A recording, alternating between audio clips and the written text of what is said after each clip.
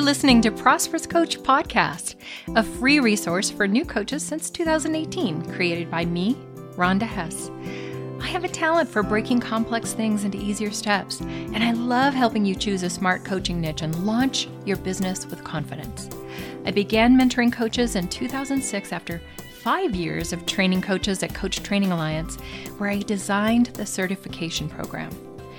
Subscribe to this podcast so you don't miss a thing, and don't forget to go back to the earliest episodes for incremental learning. Now, let's roll this episode. Hey coaches, now that you've taken the training, what should you call yourself? Should you be a life coach or something else? Should the word coach even be in your personal title? That's what this episode is all about. Find the full transcript and a list of personal title examples at prosperouscoach.com/177. So first, let me say that I don't think your personal title is remotely the most important decision you need to make for your coaching business.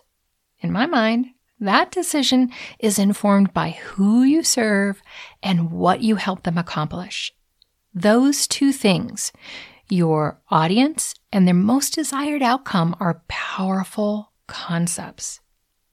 That first decision is the centerpiece of every other decision you'll make for your business. Still, just getting to be the one who decides what you call yourself can be fun. After all, how many jobs allow you to decide your own title? So first, let's talk about something that might be hard for some coaches to hear. I'm not at all a fan of the personal title life coach. Here are two good reasons not to go with that moniker. First, some people like to poke fun at life coaches. There are TV shows, films, articles out there that smirk at the concept.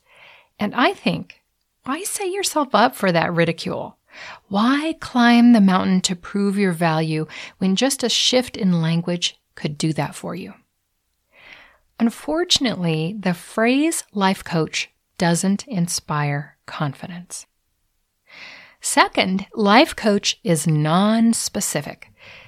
If there's anything I've learned about success in business, it's that specificity grabs attention, whereas generality does not. Life is everything. Calling yourself a life coach is like saying, I can't decide how to specialize, so for now, I'm just an everything coach. That will likely keep you from earning much. Specializing garners credibility, so you can charge more. It's time to get more specific and creative than life coach or another fill-in-the-blank coach title. Just because the certification you received is a life coach training certification or a wellness coach or a relationship coach certification, it does not mean that you cannot get creative and stand out in the crowd with your title and all of your messaging. Standing out in the crowd is important. If you're on any social media channels regularly, you're going to see a lot of coaches trying to ply their trade. Most of them are selling coaching. That's a hard sell. While some people know they want coaching, most do not. Coaching is not the top-of-mind benefit that people are looking for.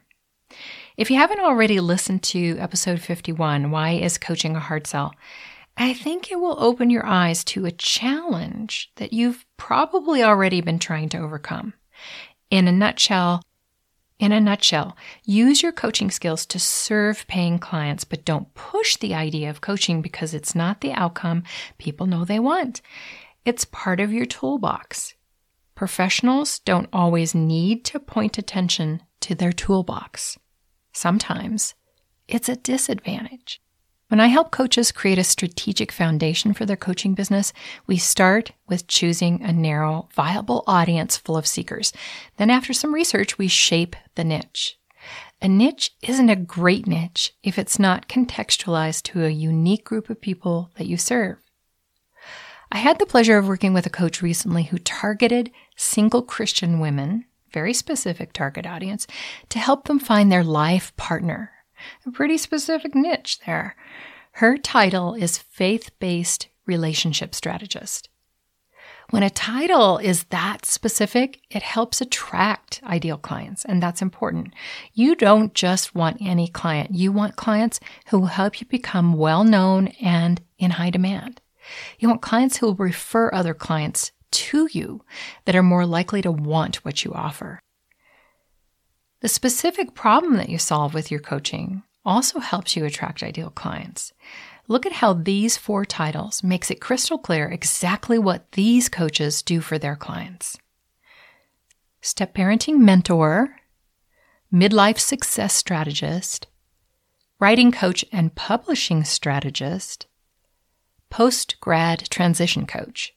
This last is the creative title of a recent client who decided to target seniors of elite universities to help them achieve personal agency in the adult world.